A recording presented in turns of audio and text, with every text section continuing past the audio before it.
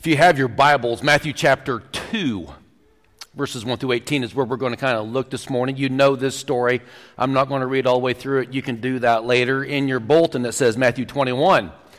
If you go to look Matthew 21, it's kind of a parallel, I guess. We're talking about the birth of Jesus, what's happening before the birth of Jesus. Matthew 21 is the triumphal entry. So kind of not quite the same thing, but I guess if you want to read that also, that works. But this morning we want to talk about the difference in the wise men and Herod and what that difference was, because I think that's something we need to look at in our lives. That you see, we can learn a lot from these wise men, and we're going to learn some things about them. C.S. Lewis writes this.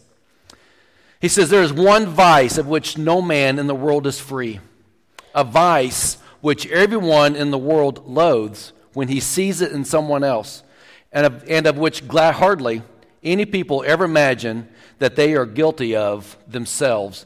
And he says, that is pride. We hate it in other people, but we very rarely see it in ourselves. In fact, if somebody tells you you're too prideful, the first thing you do is say, "Oh, no, I'm not." You don't believe it.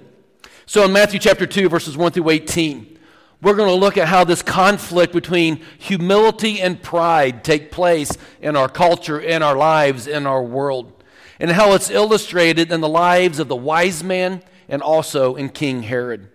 So let's look at it with the hope of kind of overcoming pride and maybe developing a little more humility in our life. So the first thing I want you to see is the humility of the wise men was very impressive, first thing. I want you to understand that. The humility of these men, however many there weren't just three of them, I don't believe. That's what we've kind of chosen because it makes our nativity scenes look nice. But they were very impressive in what they did. So the first thing you outline is this. The wise men were very intelligent, yet they were still teachable. And I think this is huge for us today. We can have very intelligent people about a lot of different things, and it seems like when people get more intelligent, the harder it is to teach them anything. Why? Because they know it all. Can't tell me anything. Can't teach me anything. And we kind of had that discussion this morning. You can't teach old dogs new tricks, but that's a dog, that's not us. I hope that this morning we can be taught new tricks. Proverbs 11:2 says this, "When pride comes, then comes disgrace, but with humility comes wisdom." Pride brings disgrace, but humility brings wisdom. You see, these men, these wise men, were very influential in their day. They were influential men of learning. They were influential men of wisdom and authority. They were skilled scientists. They were schooled in this idea of philosophy and also of science and medicine and astrology. They looked at the stars, they studied the stars, they understood what was going on, and it's even thought that they were of the priestly order of Persia. So they were also ministers and advisors to Persian rulers. So we have to understand, yes, they were intelligent. They were very smart people, yet they were still very teachable. The second thing is this. The wise men were wealthy, yet they were still spiritually sensitive. They were very wise men. They're very wealthy men. So how did the wise men know that Jesus had been born? How did they know this? The scripture, what we're reading today, doesn't come right out and say it. But these men were all about learning, all about studying. Not just one area, but many areas, from astrology to medicine to science to philosophy. All the things that they were trying to learn. So we need to understand that these men were all about learning. So they studied the prophecy of Daniel in the Old Testament, chapter 9, verse 25, where it says this. I believe they understood this because it says, "No one understand this. From the issuing of the decree to restore and rebuild Jerusalem until the anointed one, the ruler comes, there will be 7 sevens and 62 sevens." Somebody do that math for me. 7 sevens and 62 sevens. That equals 483 years from that prophecy when you do that math. That's old math, not the new math. But the wise men must have taken this prophecy. The wise men must have done the calculations, and they came to the conclusion that this was the year the Messiah's birth was going to happen. That this was the time that this birth was at hand. But there are also two other facts. And it's also this, that because they realized this, because they'd done the study and they understood that they had an unusual journey before them that they had to go on. You see, this journey involved being guided by a star. Remember, they're astrologers. They understand the stars. They see what stars are out there. And we're not exactly sure what it means. We just know the star was in the sky. That's all we really know. And it was a miracle, at least in this sense. Okay? Because remember I said they knew the stars. But this was a different star. This star was a miracle within this story. And the appearance of the star, it appeared in the very time of Jesus to guide these wise men to a faraway nation. They had to go someplace of great distance to find and follow this star. And this is huge. And this star guided them to Jerusalem. It guided them to Jerusalem where they worshiped Jesus.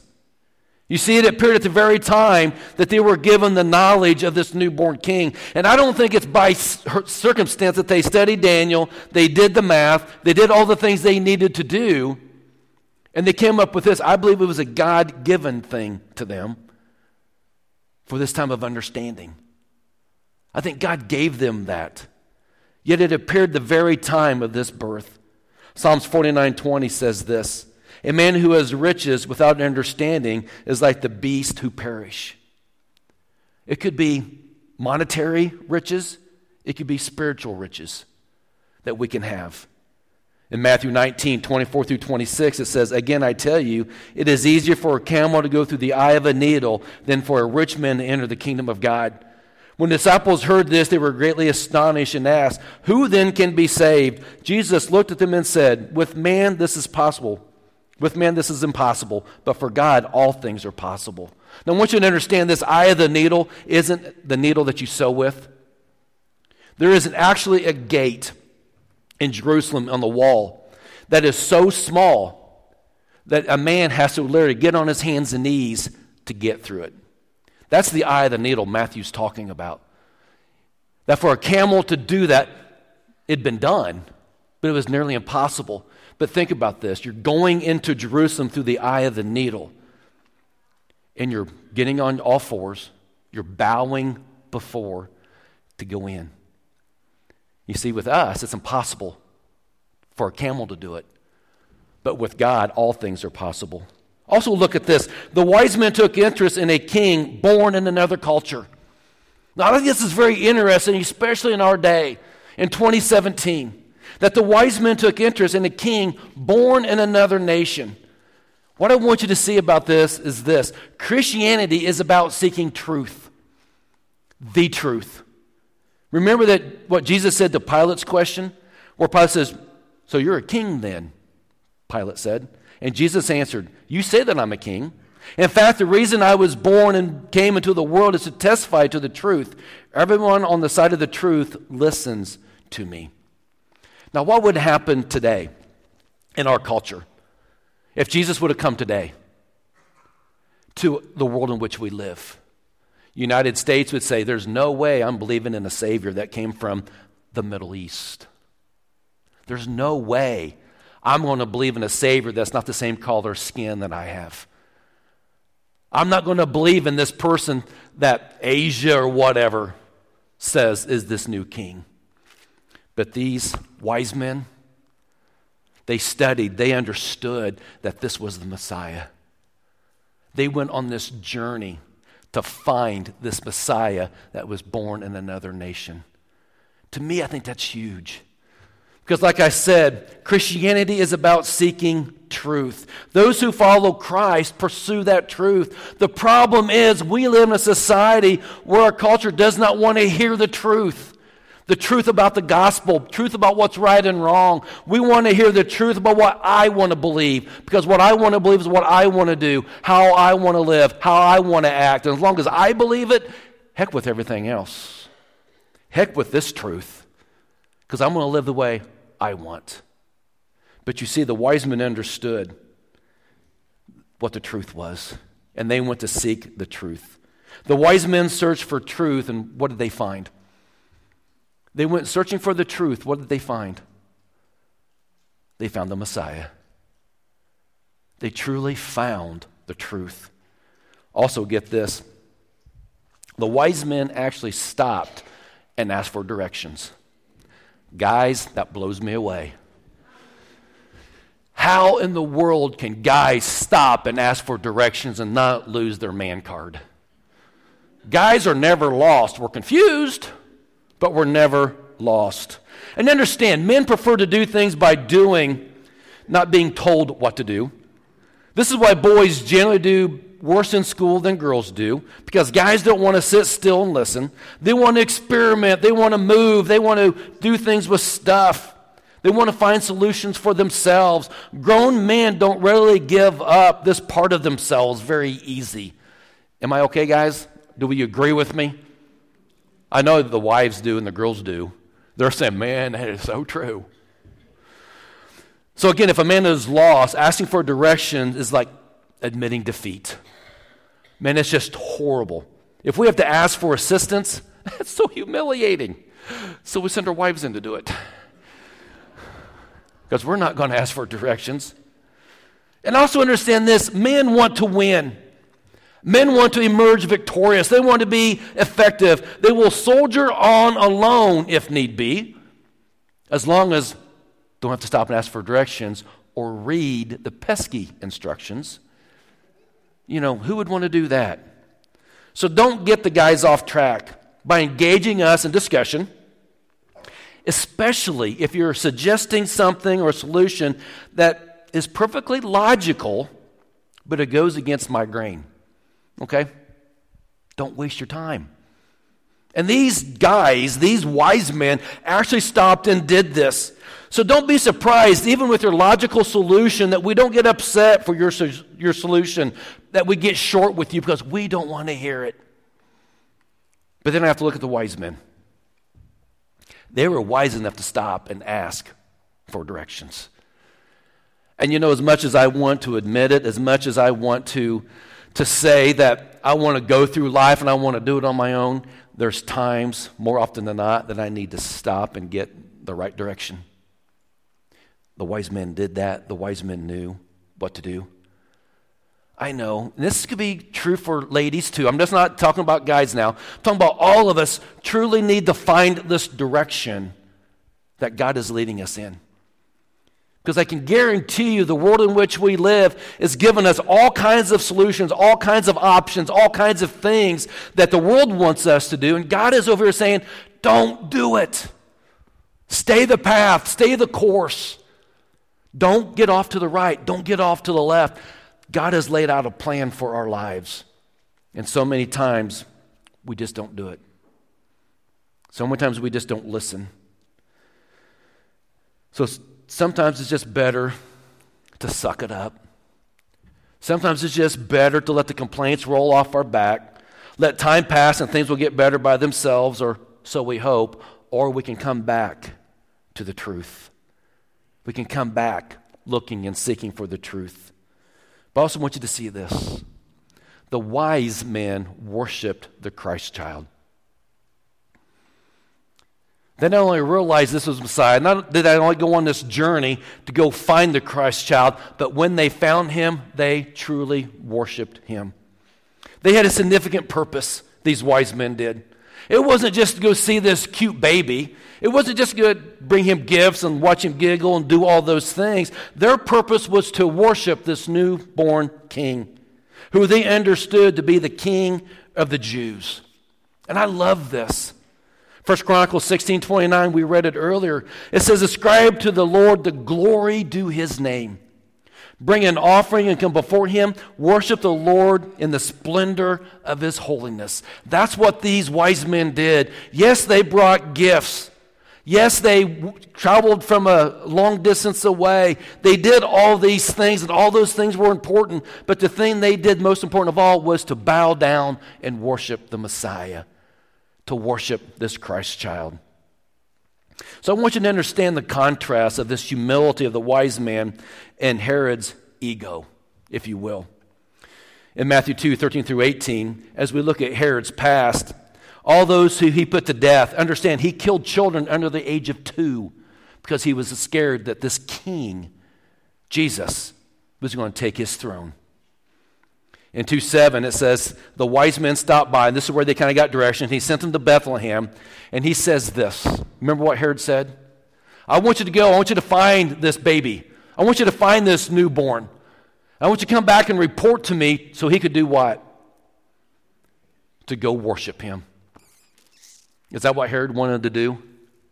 No, it was a big lie.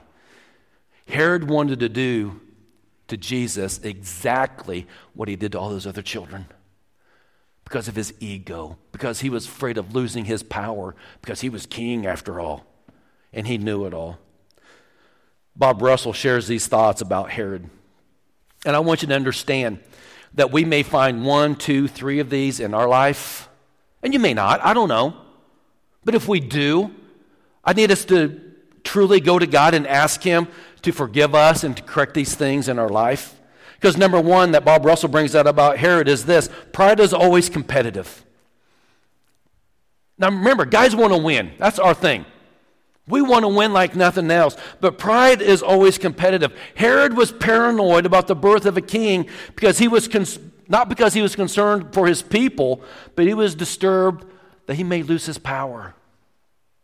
So he was going to do everything he could to stay king. He was going to do everything he could to retain his power. He was going to commit murder to be able to do this. And he did. Pride is always competitive. Number 2, pride is often deceptive. We are willing to deceive whoever, whenever, because of pride. Humility is transparent. Understand that. Humility is transparent. It admits sins. It admits weaknesses. It asks for directions. It really does in our life. Egotism is afraid to be open. Our ego will not allow us to admit mistakes. So we need to understand pride frequently wears a mask in an attempt to impress others. Herod pretended to be spiritual. Oh, you go find this child so I too can come worship. But catch the word pretend. It often pretends to be spiritual. You can have a bunch of pride in your life and you can put this facade on, you can put this mask on. Hey boy, I'm spiritual because I'm a preacher, I'm a minister, I'm an elder, I'm a deacon, I've been part of the church for 50 some years. And it doesn't make any difference. You may fool people, but we don't fool God. If we really don't fool God. Herod could not stand this. And number 3, pride is ultimately vindictive. Before all is said and done, pride will be vindictive. Herod, like I said, could not stand this, that someone else could possibly be king because they were calling him king of the Jews. Like I said, he murdered babies born in Bethlehem under the age of 2. You don't think that's a little bit vindictive? To me, it's a little bit insane. But that happens too. Pride is irrational. Pride is hateful. Pride is vindictive. Because when we have this kind of pride in our life that King Herod had, understand this: nothing else matters but self. When I am so prideful, I don't care what's going on in your life. I don't care what's happening in your life because I'm sitting in my cushy chair. I'm watching my TV, my 105-inch TV, flat screen, all of that garbage. I don't care you got a little black and white TV on your phone. It's more than that. Nothing matters except self. David Rhodes says this about pride. He says, pride is the dandelion of the soul. Its roots goes deep. Only a little left behind sprouts again. Its seeds lodge in the thinnest, encouraging cracks, and it flourishes in good soil. The danger of pride is that it feeds on goodness. And that is so true. That is so true.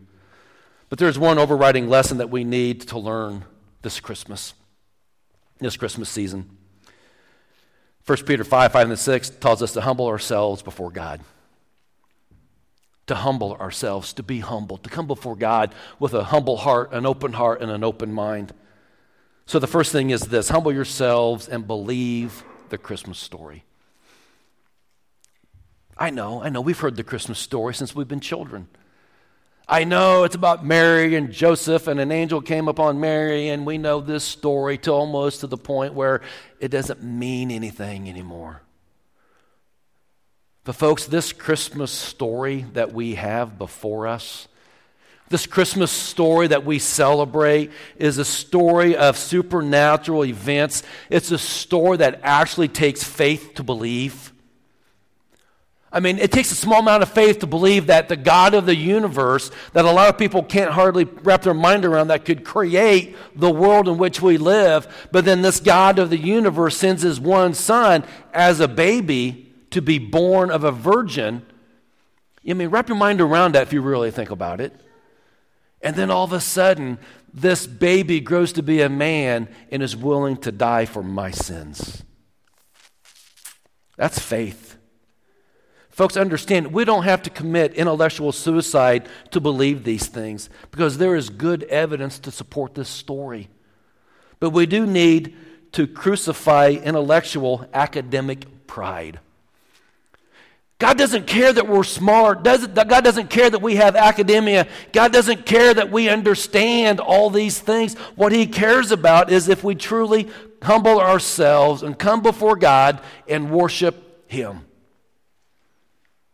But pause there for just a second. These wise men traveled from another nation. They traveled, stopped and got directions, and when they found this baby Jesus, they stopped and worshiped. How many traveled a long way to worship this morning? Petersburg. Well, Ed's got his hand. I don't know where he traveled from this morning. Probably Germany or something on Facebook. But how many truly traveled a long way on a regular basis to worship? No. That's why we have churches all across the country. You know, we have churches almost every corner in a lot of places. So it's not the travel that keeps us from worship. What is it? Pride? Just don't feel like it?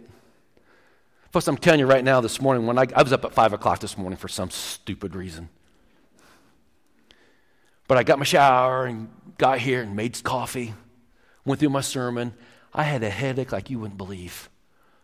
I finally went in my office, turned the lights off, put some Christmas music on, and I sat there for about 20 minutes, wondering if it's ever going to get light outside. You know, so I had an excuse.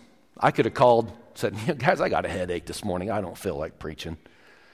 You know, how many of you have ever done that? I got a little bit of a headache. I'm not going to go to church this morning. I got a little bit of a headache, but I will go to the basketball game. I got a little bit of a bellyache, but I will go do this. You know, understand, these wise men traveled to worship the Savior. Hebrews 11:6 says this about believing the Christmas story. And without faith, it is impossible to please God, because anyone who comes to him must believe that he exists and that he rewards those who earnestly seek him. Number 2, humble yourself and worship Christ the Lord. We've got to do this. Anyone can ooh and ah over a baby. But to bow before Jesus requires a crucifixion of our pride and of our ego, because it takes humility to truly come before Christ in worship. It takes humility to place a crown of thorns on the head of Jesus and call him Lord of our life. And you see, that's what this manger leads to. It leads to the cross where Christ died for us. Number 3, humble yourself and serve other people. The story of Christmas is that Jesus Christ sacrificed himself. And when you really think about it, he sacrificed twice. He left the glories of heaven with his Father to spend 30-some years on earth to die a painful death for us. And we find it hard at times to come and worship this Savior. If we worshiped him, we should be willing to give ourselves for those around us. Number 3, humble yourselves and serve other people. And sometimes that does take some humbling. Because I know there's people out there that we look at and we say, really don't want to get real close to them. Because I know once I do, they're going to keep wanting more. That means more of my time. It means they doesn't want to give up to do all these things. So we got to be careful, but we've got to also serve other people. Humble yourself to believe the story. Humble yourself to surrender. Humble yourself to share with those in need that the spirit of Christmas is truly Jesus Christ. Yeah, enjoy the lights, enjoy the presents, enjoy the decorations, enjoy all those things. But folks, we've got to realize that the true meaning of Christmas is the gift that God has given to us. And that is this gift right here. The gift of his word, the gift of his son, the gift that we have one day of having eternal life with him. Living in eternity in heaven. That's what we've got to understand. But Jesus says this. He says, anyone who will not receive the kingdom of God like a little child will never enter it. Think about that. Anyone who will not receive the kingdom of God like a little child will not enter it. It takes humility, folks. Wise men, wise people seek him. Really do. But are we willing to get rid of our ego? Are we willing to get rid of our pride? Are we willing to set aside those things and truly humble ourselves and come before God?